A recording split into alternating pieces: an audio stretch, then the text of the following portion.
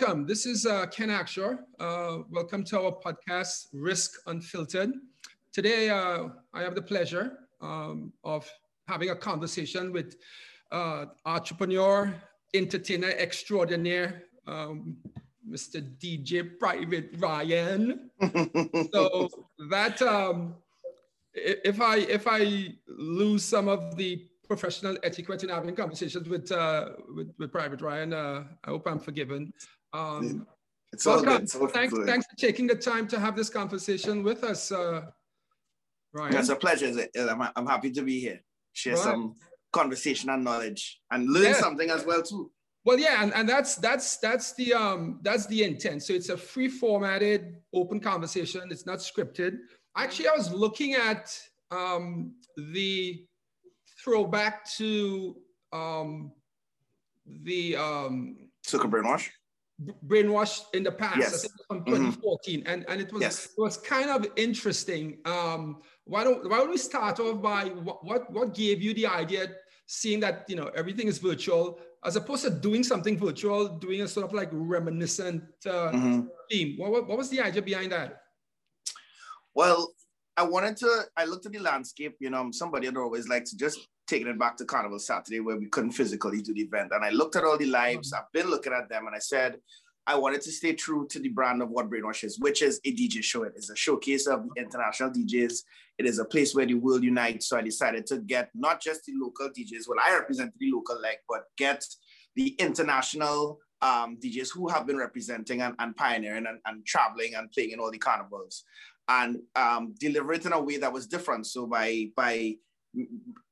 creating a tribute from the year that Brainwash started in Trinidad, which is the beginning, and connecting it to where we are now, and then letting people live through every year with memories and the themes that we actually did in that particular year resonated. I thought it would have had more impact than just us coming on and playing the latest hot tracks, because we've been seeing that everywhere. Yeah. And I said, well, this was the way to really connect everything and show that there's a connectivity to everything that we do. Right. An interesting concept and a nice segue into something we call constructive disruption. So how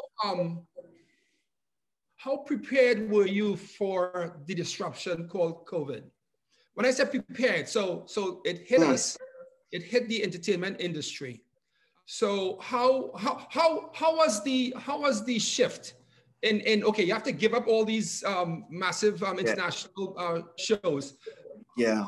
What was the immediate and we're not going to talk financial impact because that's a given, but how prepared were you for that disruption?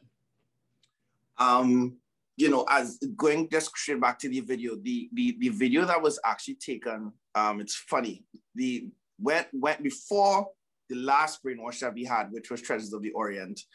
It is actually ironic that around the table we said that this team needs to prepare for the event, that something happens and that the entertainment world has to stop. Because what if, let's say, for example, this was actually said in the meeting, they said, what if, for example, there's some sort of world war or pandemic and everything has to stop? And we actually had that conversation, let's say around September or October before Carnival 2020. And we said, that's true. So we have to set the financial structure in place so that there's a buffer for us to be able to sit still.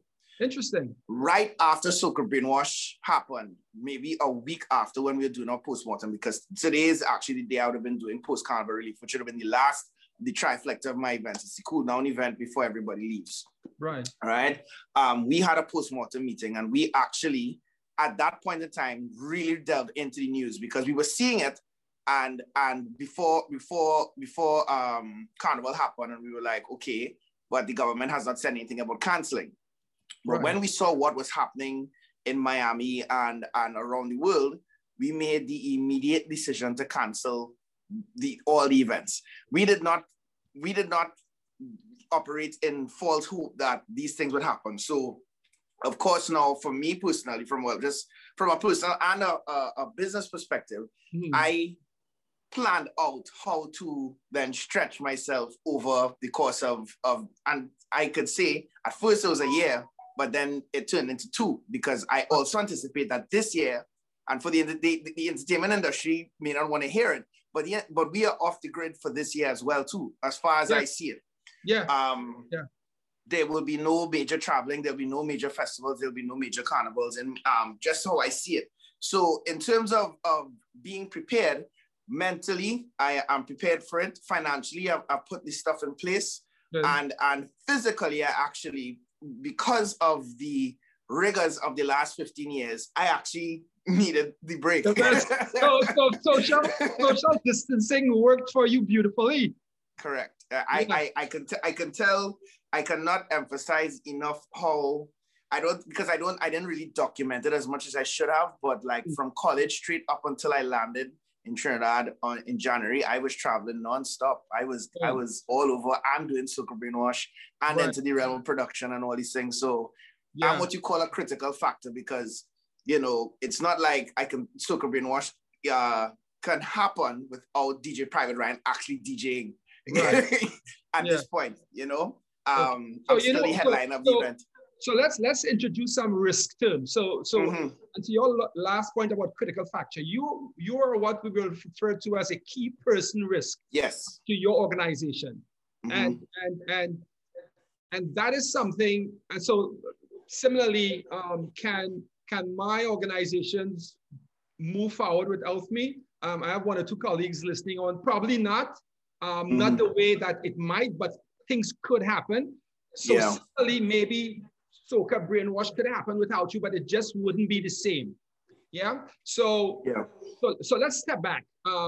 So you have introduced, without knowing it, some risk management principles into your decision making. So when you talked about having a conversation with your team in late 2019, asking about what if, that is you can equate that to what we will call scenario analysis. So those are the risk management terms or terminologies around. And so let me step back for a second. And for the folks who will be listening to this pretty soon, I said to and I don't think I said it to you, to Ryan, but to some fellow entertainers, that you are one of the most articulate folks in the entertainment industry. And when I say so, I mean, it's not because of, I think it's how you put your thoughts together, and it's representative, not just in your delivery of your product, but how you articulate the delivery of that product. And we'll come to that in a second. So you spoke of scenario analysis or yes. And so then you moved forward and you started putting controls in place to manage the potential eventuation of the risk call that turned out to be COVID. Yes. Right? So let's take that one step further. So having now gone through COVID, the pandemic, the last year, and by way of what the experts are now saying, the rest of the year, it will continue for the rest of the year, notwithstanding vaccine, right? So there will be restrictions. Have you then, because of those experiences, have you sat down either individually or with your team to say, okay, let's formalize what we did kind of ad hoc? Yeah. So a question that arises would be, does Private Ryan, Soca Brainwash, and everything you're associated with have what we'll call a business continuity program? Do I have? So go ahead. Right. So in understanding that I am what you would call the key factor in that glues everything together, because remember, the fan base that comes to Soca Brainwash is actually my fan base. Right. It's kind of like having a Marshall Monday without Marshall, right? So what I have to do, and eventually, or in terms of the new era of Soca Brainwash, which is why I call it Nexus, is that you could create a situation where Soca Brainwash can actually happen, but I don't necessarily have to headline it. But it is put together by my entity, my thoughts, my everything. That is not going to be a process that could happen like instantly. That is a gradual process that may happen. Well, so hold that thought for a second, and let me challenge you with that. So God forbid we are in, let's hypothesize. We're doing a scenario exercise. Okay. It's things work out, so we're getting close to 2022. Prime Minister Rowley says, yeah, it looks like we will have a carnival in 2022. This is November, December. So you start your planning. And then, God forbid, you get laryngitis and you can't speak. What happens? So behind that question, I'm put in a situation where I'm alive, but I can't play. Well, okay, so we can take it to your stream, and you know, you elope to Mexico, but you want I'll still, so the point I'm making, like, with me, I would still be there. But if, God forbid, there is a reason I can't play, I think that would be articulated beforehand, and I will put in place a show that would still be very magical for the patrons, because as they say, continuity. You want so I would to be spectacular. Right. So maybe in formalizing what you guys did pretty good, it appears, in an ad hoc way. So you basically had risk management principles, or what I like to call entertainment risk management principles in play in a ad hoc form, but you followed that continuum, right? Because you were doing the what if scenarios, and you had certain things in place, right? Asking yourself, what if this occurs, what then? So why not formalize that? And that's the conversation. So, you know, I represent Terry. So one of the things we talk about is simply that scenario analysis. So it's not just financial, it's reputational, it's this business continuity aspect of it, right?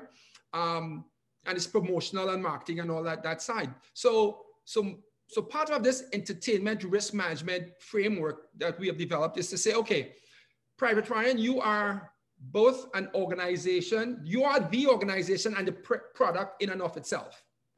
So if Coca-Cola or BMW, they do marketing, they do promotional stuff, they manage their reputational risks, they have business continuity plans. Our advocacy is that as a product and an organization, you ought to have, or entertainers ought to have, especially what happened during COVID, some formal structure behind them to, one, identify what can go wrong, what needs to go right, and have controls in place to do that. So you have done that in a very ad hoc way that turned out beautifully for the most part. Well, I'll ask a question. So with entertainers, or maybe Steven's last question. So with entertainers, it's a little difficult because, for example, Amazon could run without Jeff Bezos there because he's put in place the systems, and if it can't run without him, it's not a good business. Exactly. That's the rule of business. If one person is missing, it can't be that the whole system shuts down. Right? But they run a service industry. The same with Apple. Steve Jobs died, but Apple is still an organization that makes phones. But it's a little different with artists who have fans, because fans invest in the talent that they want to go see. So if I, for example, am a fan of Terry Lyons or Kes or Marshall, yes, I know they have a great show, but primarily I'm supporting that particular artist. So it is very challenging to disconnect the heart and soul of what people are really paying their money, because they're making a time and money investment in said artist. And that artist disconnects themselves from that, because then the experience feels a bit more empty, and you will see diminishing returns, basically, because people will be like, well, he's not even there, or she's not even there. So entertainment is a little trickier. So what would you say to remedy that? So no, you are spot on, because they are the same thing I'm saying to you. You are not just the bricks and mortar, you are the product, right? So you can't say, if you're using BMWs, I mean, you can't sell that which you don't have. So if you go back to that Terry Lyons, or let me stick with Terry. So it's not like Terry is replaceable. So that means then that structure around ensuring she remains available is even more important. It's very critical, actually. It's that she remains. Right. There's to be a protection around. Exactly. So that's what we mean. So I'm going to use another term. So what we have done is we have ring fenced Terry, or in the process of ring fencing her. So it's and you and I would have had some conversations. So it's protecting her rights, her performances. How do we get the most out of any product she offers or any performance that she has engaged with, right? And then building for the what ifs, right? And so similar to your point, Soca Brainwash, well, you're a little different, but there's no Terry Lyons without Terry. There's no, obviously, Private Ryan without Private Ryan. Yeah. So it's actually more incumbent upon folks like you guys to ensure that there is that one ring fencing, what is protection, yeah? And then there's this business continuity. So there will be another pandemic at some point in time, or some major disruption. Some major disruption. We've lived through two already. Yeah, so everything is in the next 10 years, we might see another one. Because we went through 9/11. Yeah. We went through 9/11, depression, economic depression, and now. Okay. And before you all continue, if I could just interject a point, please. Natasha, go ahead. Ryan, this is Natasha Sibera, one of my colleagues. And hi, Ryan. Lovely to meet you. Very, very impressed with your work. But from a point of strategy, I always like to refer to risk management as the flip side of strategic planning.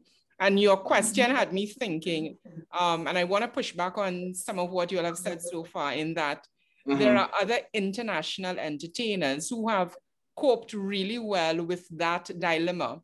And the way that I see them coping is by creating a brand out of their product. So you have people like Jay. Interesting you said that. Right. Yeah. And so on, where they have extended themselves. And I want to say there are a few other names. I'm not going to go and list names, but I think you're onto where I'm going, where you build yourself into not just a product, but a brand, and everything you touch is associated with you. So if anything happens to you, people are still going after your brand. Yes, it's interesting you said that. So the question becomes, and then you will answer. Because I could answer. But listen, so what have you learned from this experience, and how do you move forward? That when something similar happens, and it goes to Natasha's point, how does Private Ryan succeed and exist monetarily and otherwise? So are you doing diversifying your products, and you have the floor? So if you could read this, it's backwards on your thing, but it says Battalion, which is an extension of it's actually the Private Ryan Battalion, but it doesn't say Private Ryan. This is one of the merch lines that I'm going to be launching that will have hoodies, gym wear, different things. Is this like this is one of the on our podcast now? No. So just to the point, which is the truth. This is the brand. So in creating the brand, Battalion is going to be merchandise. All the music I produce is Battalion music, which is going to come full circle in a couple of weeks. You're going to see when I put out all the releases, like this was all under the brand Battalion music. Look out for more. So like tying in everything to something but it doesn't say the name DJ Private Ryan, but people know it's an associate. It's kind of like when you think Fenty, you think of Rihanna immediately. Right. So even if Rihanna was to take a 3-year hiatus, she's still associated with it in a way. They know that's a thing. And you can put things in place where those things then continue in a sense, which then gives you the opportunity to also introduce new artists, new DJs, designers, everything, right? Soca Brainwash is a little different just because it's still DJ Private Ryan presents Soca Brainwash, but the festival itself, because it's a festival that basically I'm building, over the years would then feature a lot of the new entertaining DJs that are now going to take over from when I myself stop traveling, because my mind might have segued into other business enterprises as well. So in setting up the portfolio, which is why I am glad that I got this year, is starting to put the framework to get those things done, because if I was still traveling the way I was, I could not, you know, like slow down a bit to then plan the continuity when this aspect of it then is well, I deliberately roll it back. Okay, all right. So then you are, by way of using risk management terminology, you are doing two things. You are developing a business continuity framework, which is like building out your brand and diversifying, which is good. One recommendation or suggestion might be to have that formalized and structuralized and set in sort of a template form. Because oftentimes what happens, Ryan, is that we sit down, we brainstorm, and if it goes well, fine. If it goes bad, brainstorming turns into finger pointing, right? Yeah. So I use the term haddock, but you are touching all of the main points one would consider in running a risk intelligent organization, and you're doing it, you know, informally. And so by building out that structure around you, that needs to be formalized, and you will get to there, because two things coming out of this conversation is you don't only do, you mentioned the word postmortem. You don't only do postmortems or causal analysis when things go bad. In the outside world, when there's a super successful event, you do a postmortem as well. Yeah, anyway.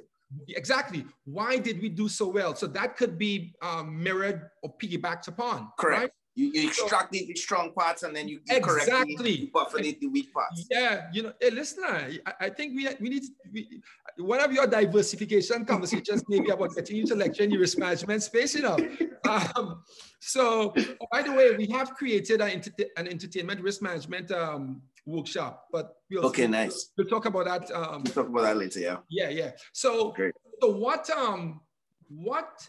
have you not done in retrospect that you could have done to be better prepared for this downtime?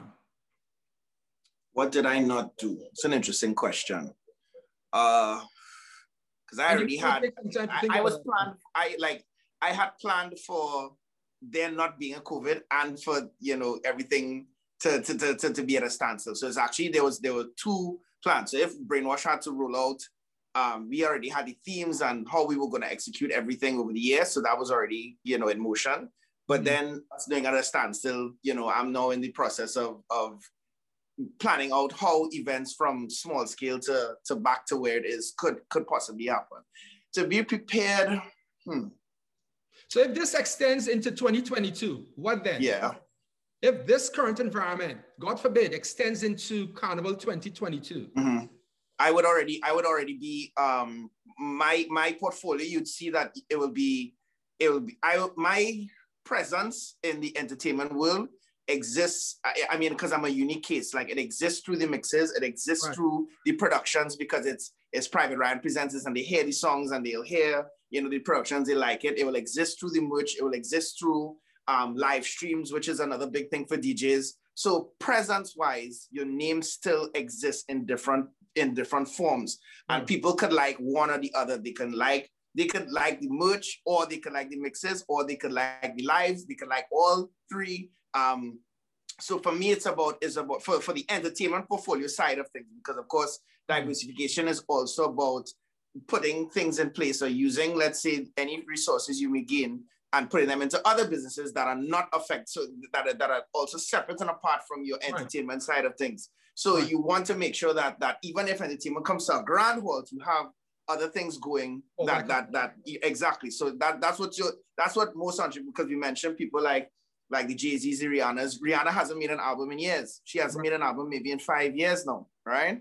But she's still extremely relevant, and she found a business that actually made her even wealthier. So but when she comes back to music, she's gonna do phenomenal. Because her fans are waiting, they're hungry for it. So in looking at those kind of business models and seeing how they operate as well too, you know, you see where even in this industry, because the carnival industry presents a very unique cycle that doesn't exist in other genres. It's like we have a year cycle. Other genres don't operate by those confines, because they're not making their music for a festival. Right. And they don't become irrelevant after a year. They're not forced. You think that still happens though in the soca industry? You think folks are definitely. So what is required for them to come out of that mindset that I'm making music for just for the carnival? And it's not just Trinidad Carnival, it's the other carnivals, but it's right. So the music is for more carnival than for a wider airplay or audience. Well, it's kind of it's a catch-22, because the reality of it is what makes the festival magical is the fact that every year we have new music to play, and we need certain types of songs to make, you know, people move and dance and enjoy themselves. It's happy music. But there is also a thing where we can make music for the world. So for example, for me, the approach that I took to production and the stamp that I want to make is to actually showcase how we can make global music, but still make it party music for Carnival. So Feel the Love, and even Can't Take My Joy with Terry, and Keep Jamming On with Kes, and all those things that I did this year actually are dual purpose. I could sit down and listen to it, and I could still go out and dance to it. That's what Calypso did. Calypso is still popular. Like when you listen to the classics, David Rudder, Lord Nelson, they actually had concepts in their songs that still resonate. People danced it, but it was not tied to a particular carnival. Right. It's just good music.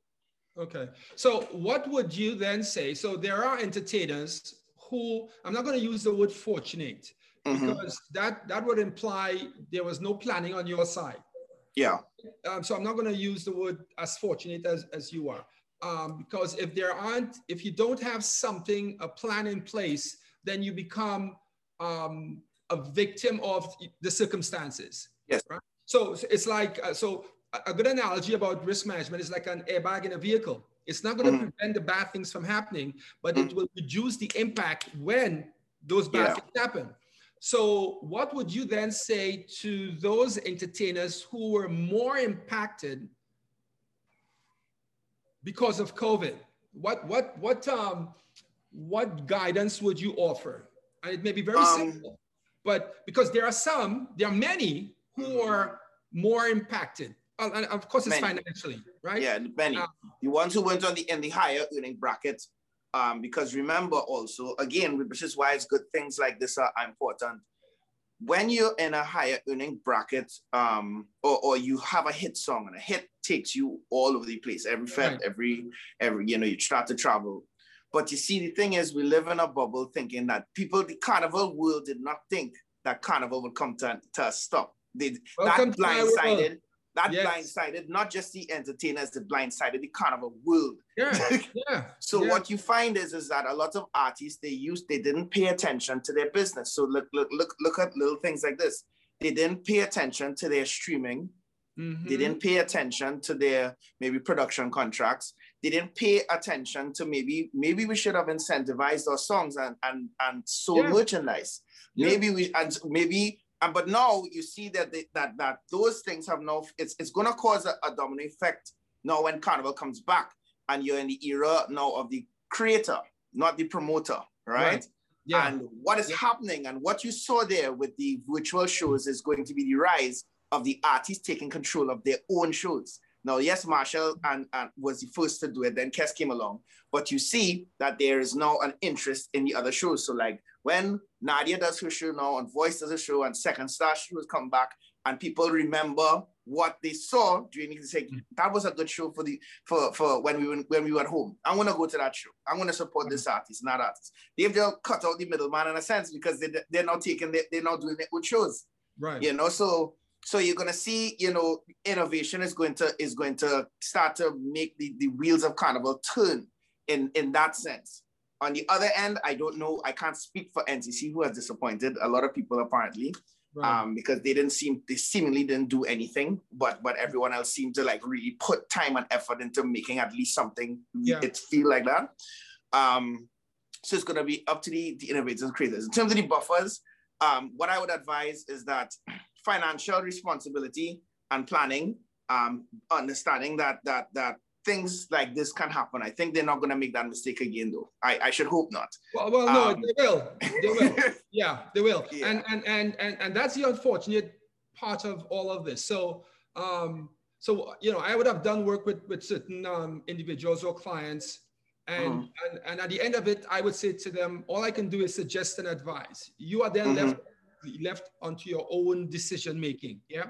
But going back to those who would have fared better than some, unfortunately, most of them, and this is the beautiful thing about what we do, and I think why we are successful in doing it.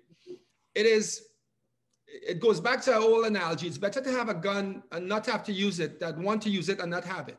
Yeah. So if we talk about the return on investment in the conversation we're having now about ring fencing private trial, doing scenario analysis that you would have called what is, and some folks, when they're doing their planning exercise, their reference point is only their past experiences. So this bad thing would have happened, so let's prepare for that. Or what about ism, which is, well, what about this or what about that? That's their risk identification process. That is what can go wrong conversations, and that will work for a time, right? But the most difficult thing, as COVID has taught most folks, and hopefully via these conversations, more folks than normally would have listened to us. It's not the things that you know that's going to hurt you. It's that which you don't know or which you think may not happen.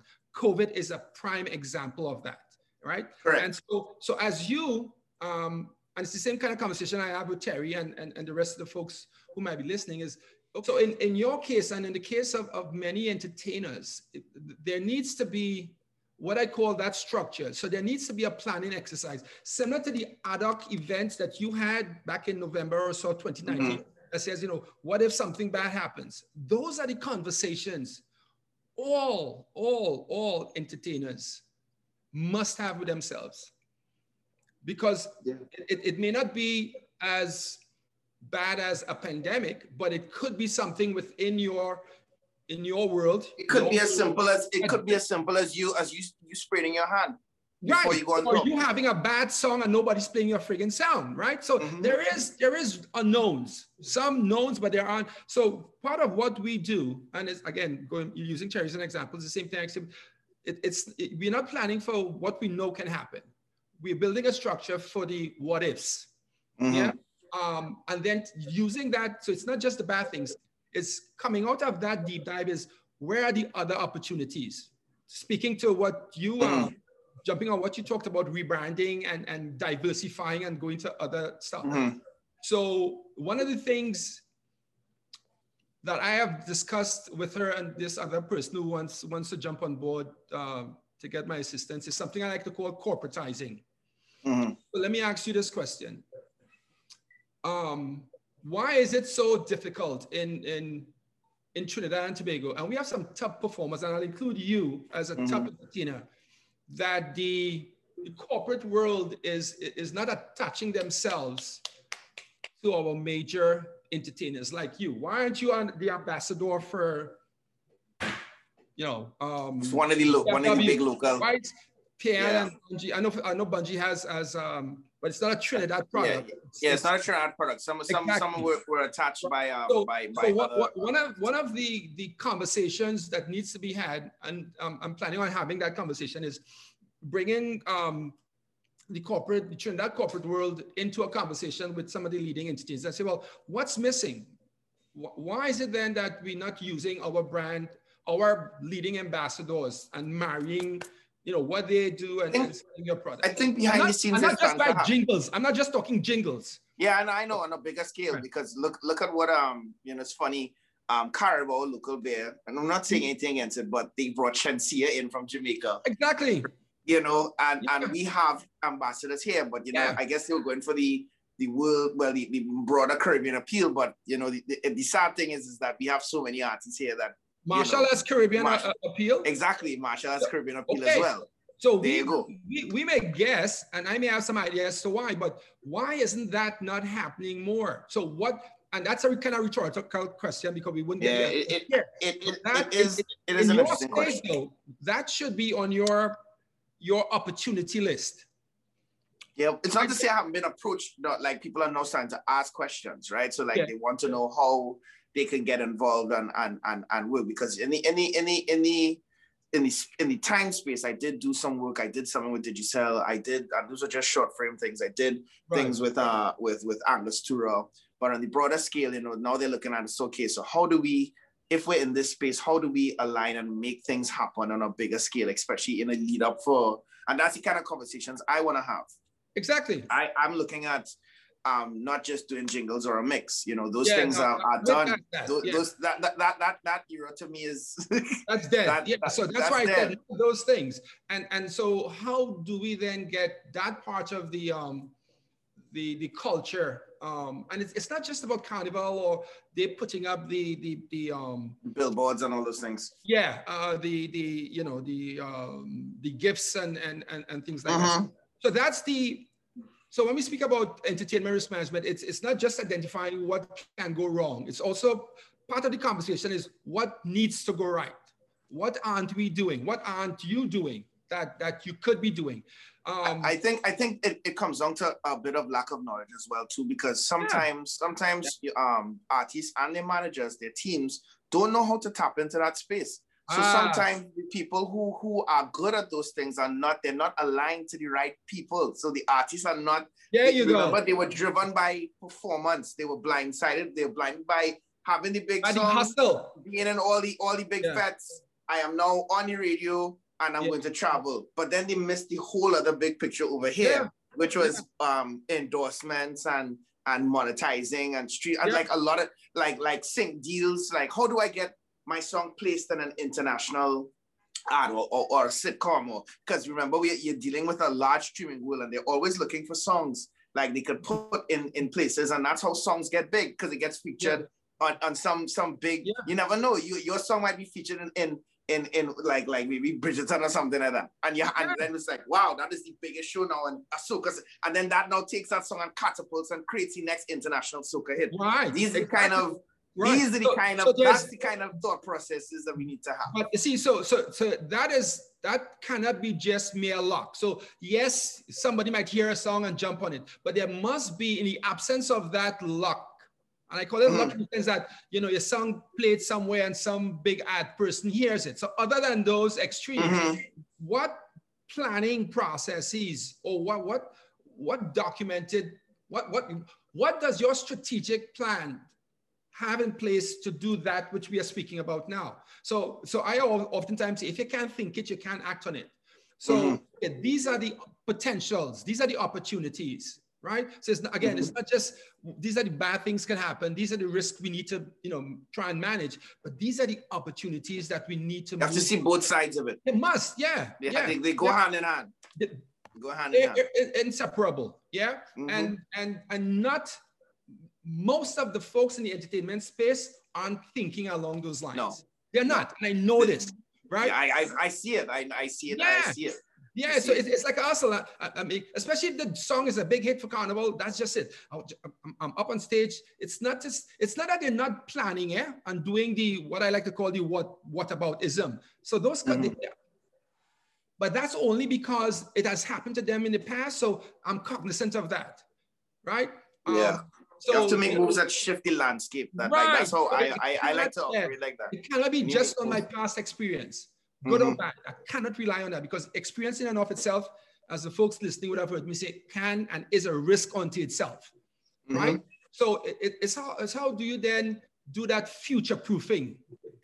How does Private Ryan future proof himself while simultaneously ring fencing himself?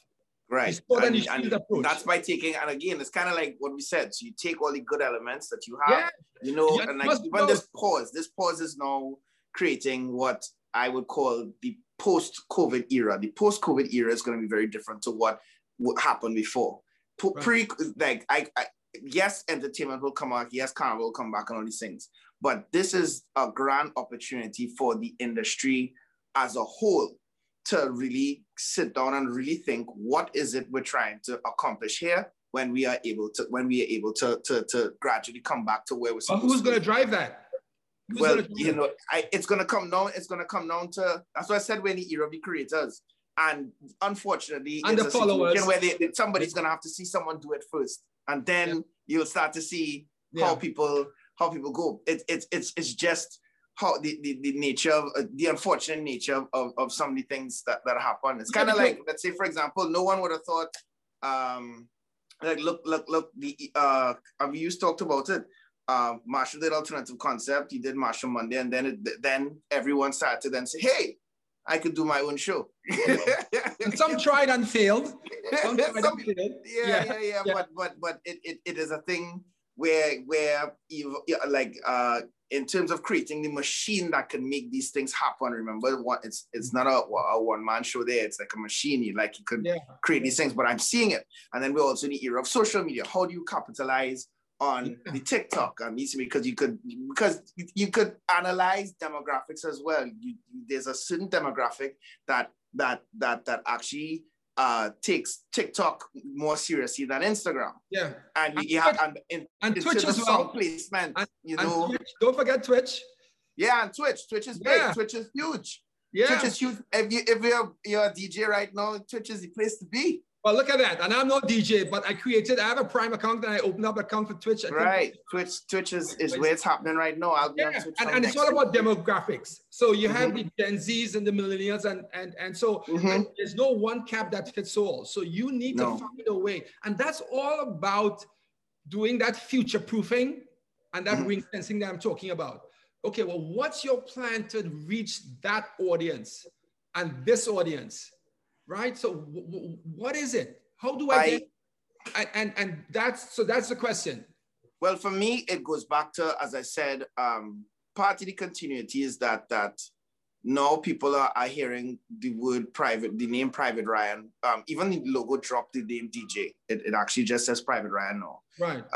Good for you. Because private, yeah. Because so maybe now you should be General Ryan. This private thingy. I think you're way past that. Way past the private thingy. So maybe yeah. So in terms of centralizing, into a hub where your brand is powerful in different ways, and you can touch different people around the world in different ways.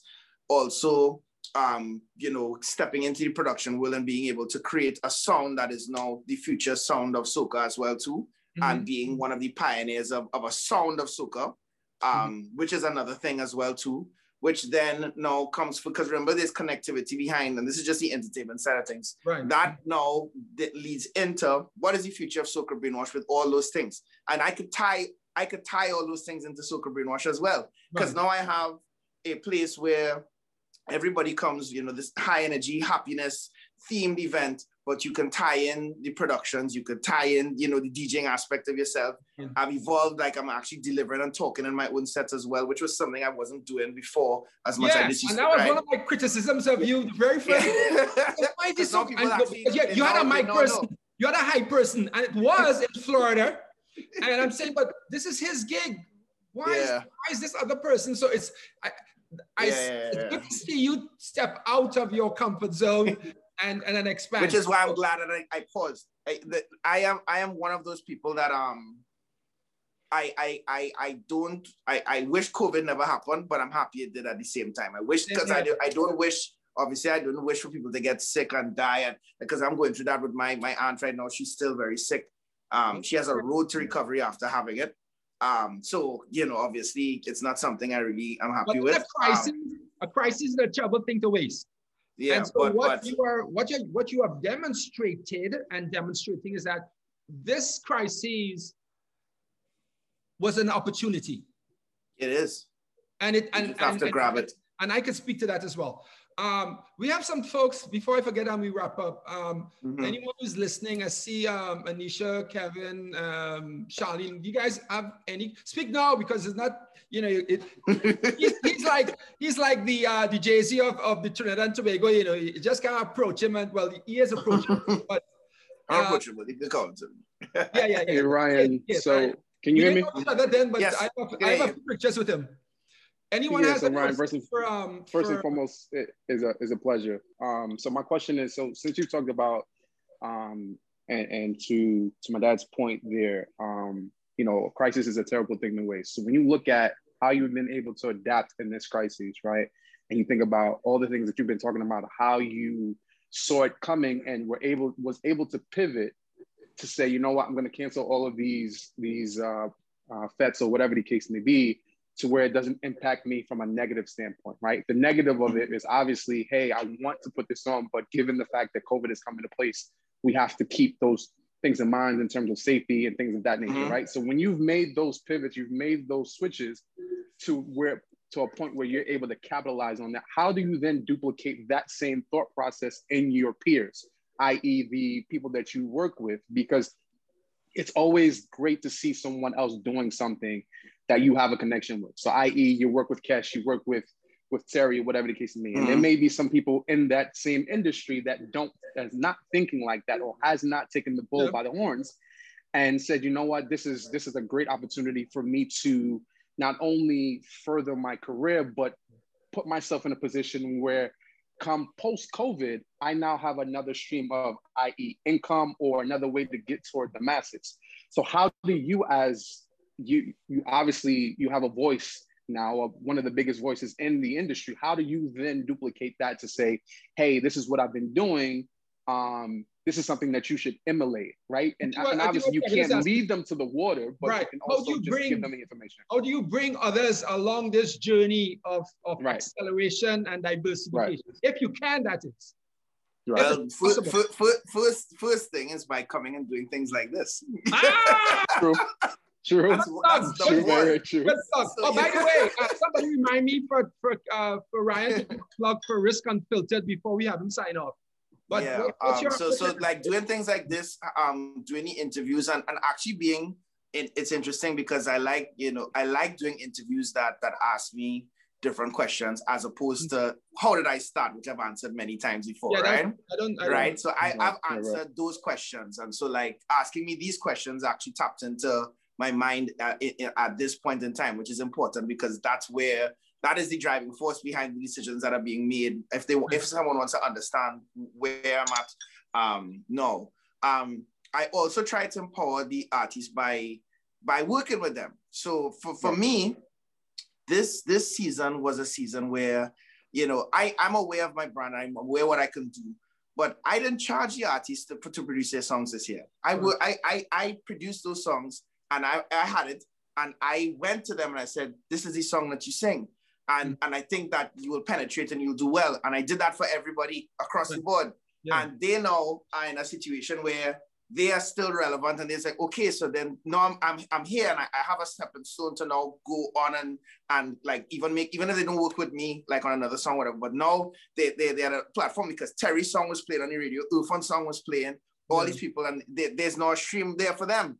So like, it's kind of like gradually and taking people to the water and letting them see, listen, this is a, collaboration is an important word here because it is a great time for people like me. And I say like me, meaning a person who's inside the industry.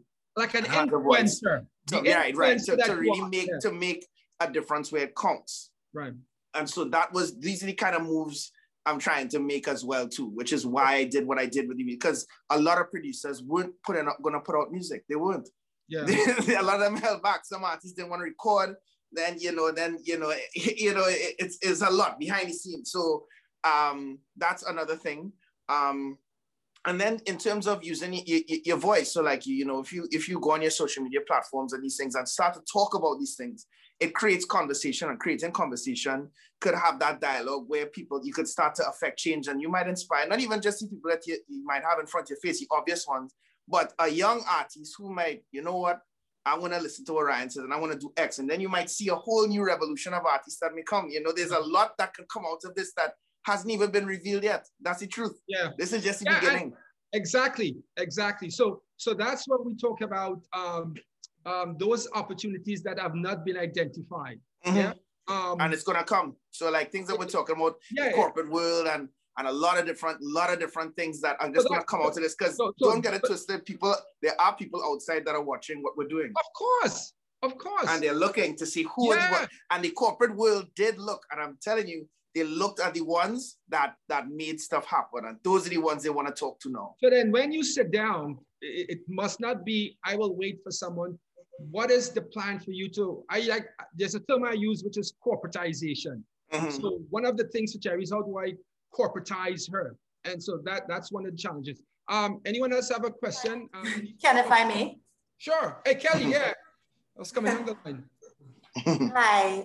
I was wondering, and back to earlier in the interview, when you were speaking about in 2019, having this conversation about the pandemics or any worldwide disruption, was there any skepticism amongst your team when you all were brainstorming? Because, you know, usually Ken and I will talk about this issue of bias when you're brainstorming and you're coming up with these supposedly far-fetched ideas, and to get the buy-in to really treat it seriously enough when you're de-risking an event or trying to de-risk an operation. And did you encounter any of that when you're going about trying to de-risk your events? No, and I say that because, you know, just the way it came up, and I sit around the table. I mean, Soca Brainwash I sit amongst 4 other people, one of them being my mother, another being my sister, and then 2 of my really close college friends that you know, have significant strengths in different areas, right? And we plan and make critical decisions on everything to do with the event. And so when it came to that statement being made in the meeting, there wasn't pushback, because, you know, the reality of it is that it was to me, just as you're talking about risk assessment, that was something that you needed to understand. There are things to consider. Yeah. The world coming to a standstill. The fact that I am a critical factor, so like I have to keep that in mind. So I have to, you know, also preserve myself as well too. And then, like, when we would, like, in the lead up to Soca Brainwash, I remember we actually thought, it's like, listen, 1 more week or 2 more weeks later, if Carnival was 2 weeks later, that could have been a whole other story. You know? Yeah. Trinidad literally got away at the last moment before the world shut down completely. So even so it just understanding that, and we made that decision actually, like, when again, you know, just behind the scenes, Jamaica was in denial about Jamaica not happening. And we told them, it's like, Jamaica is not going to happen. We actually told them. And they really thought that it was going to pull off. So it's, you know, an effort, you know, because we saw, it was just obvious, like, listen, this thing is getting rapidly worse, you know? So no, I didn't encounter any pushback from the team. The team actually, we agreed and we moved forward as a team, and that was it. And, you know, there was, and so, me as the significant risk taker, if it was anyone to push back, it would have been me. And I don't think they probably would not have gone against General Ryan. Anyone else have any questions, or before we wrap up? Oh, hi, it's a pleasure to meet you, Ryan, as well. Hello. So I know that we didn't have Carnival this year, and I'm looking at what if there's no Carnival in 2022 in Trinidad. However, like what would have happened in Miami last week, where there were still events and they would have capitalized off of the fact that we didn't have a carnival. If you were to be called to play at these quote unquote super spreader events, right? So say the virus is not yet contained, however, people are still taking chances, and it may hurt your brand, but it would make you money to play at these events, because in one light they may see you as being irresponsible because it may be seen as a super spreader event, but in another light, your team will be making money, you will be making money, etc. What's going to be my decision? Like that? Yeah. That's an easy thing. One thing about me, my decisions are not driven by money. So I'm driven by passion. So that's the first thing. So when you make money your primary, this is just me. I think when you make money your primary, you know, metric for a decision, you may be making a very reckless decision because you're going after the wrong thing. I have not played at an event since Last Lap Tribe last year, and promoters, weddings, a lot of things have asked me, even people to fly out to Miami, to Atlanta. I've turned down all. Like, even up to Memorial Weekend, things are coming up. They're asking me, my answer is no. I, as a brand and as a person who, as I said, represent you know, a lot of people, and even a lot of people who may have, you know, I can't encourage people to gather at an event and there are people and the government is not allowing those things yet. So the answer is no. I would not play at an event unless, of course, there is some sort of control mechanism. Let's say, for example, if a brand, Digicel, is doing something and they're filming something and they need a DJ set and it's in a controlled environment, yes. Would I play in a fete unless, of course, they allow the gatherings? No.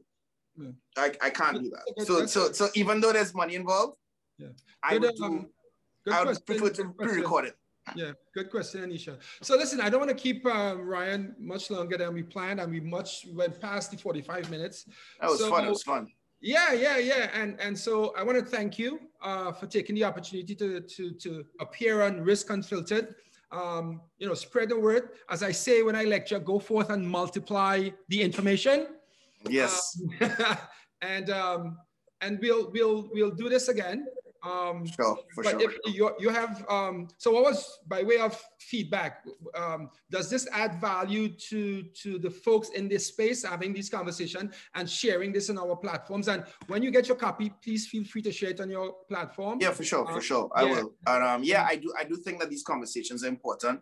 It's important for the industry to have the different perspectives, not just mine, but others, because you have a lot of other people who do events, and you have to understand, you know, their mind and how they process. And there's no one blueprint to success. You know, everyone has their different brands and different blueprints to how they make their decisions. But it is good for people to get a big picture of it, and then they can then decipher and then create their own puzzle. Thank you, sir. Take care. Thanks a lot. And we'll see you on the next Risk Unfiltered.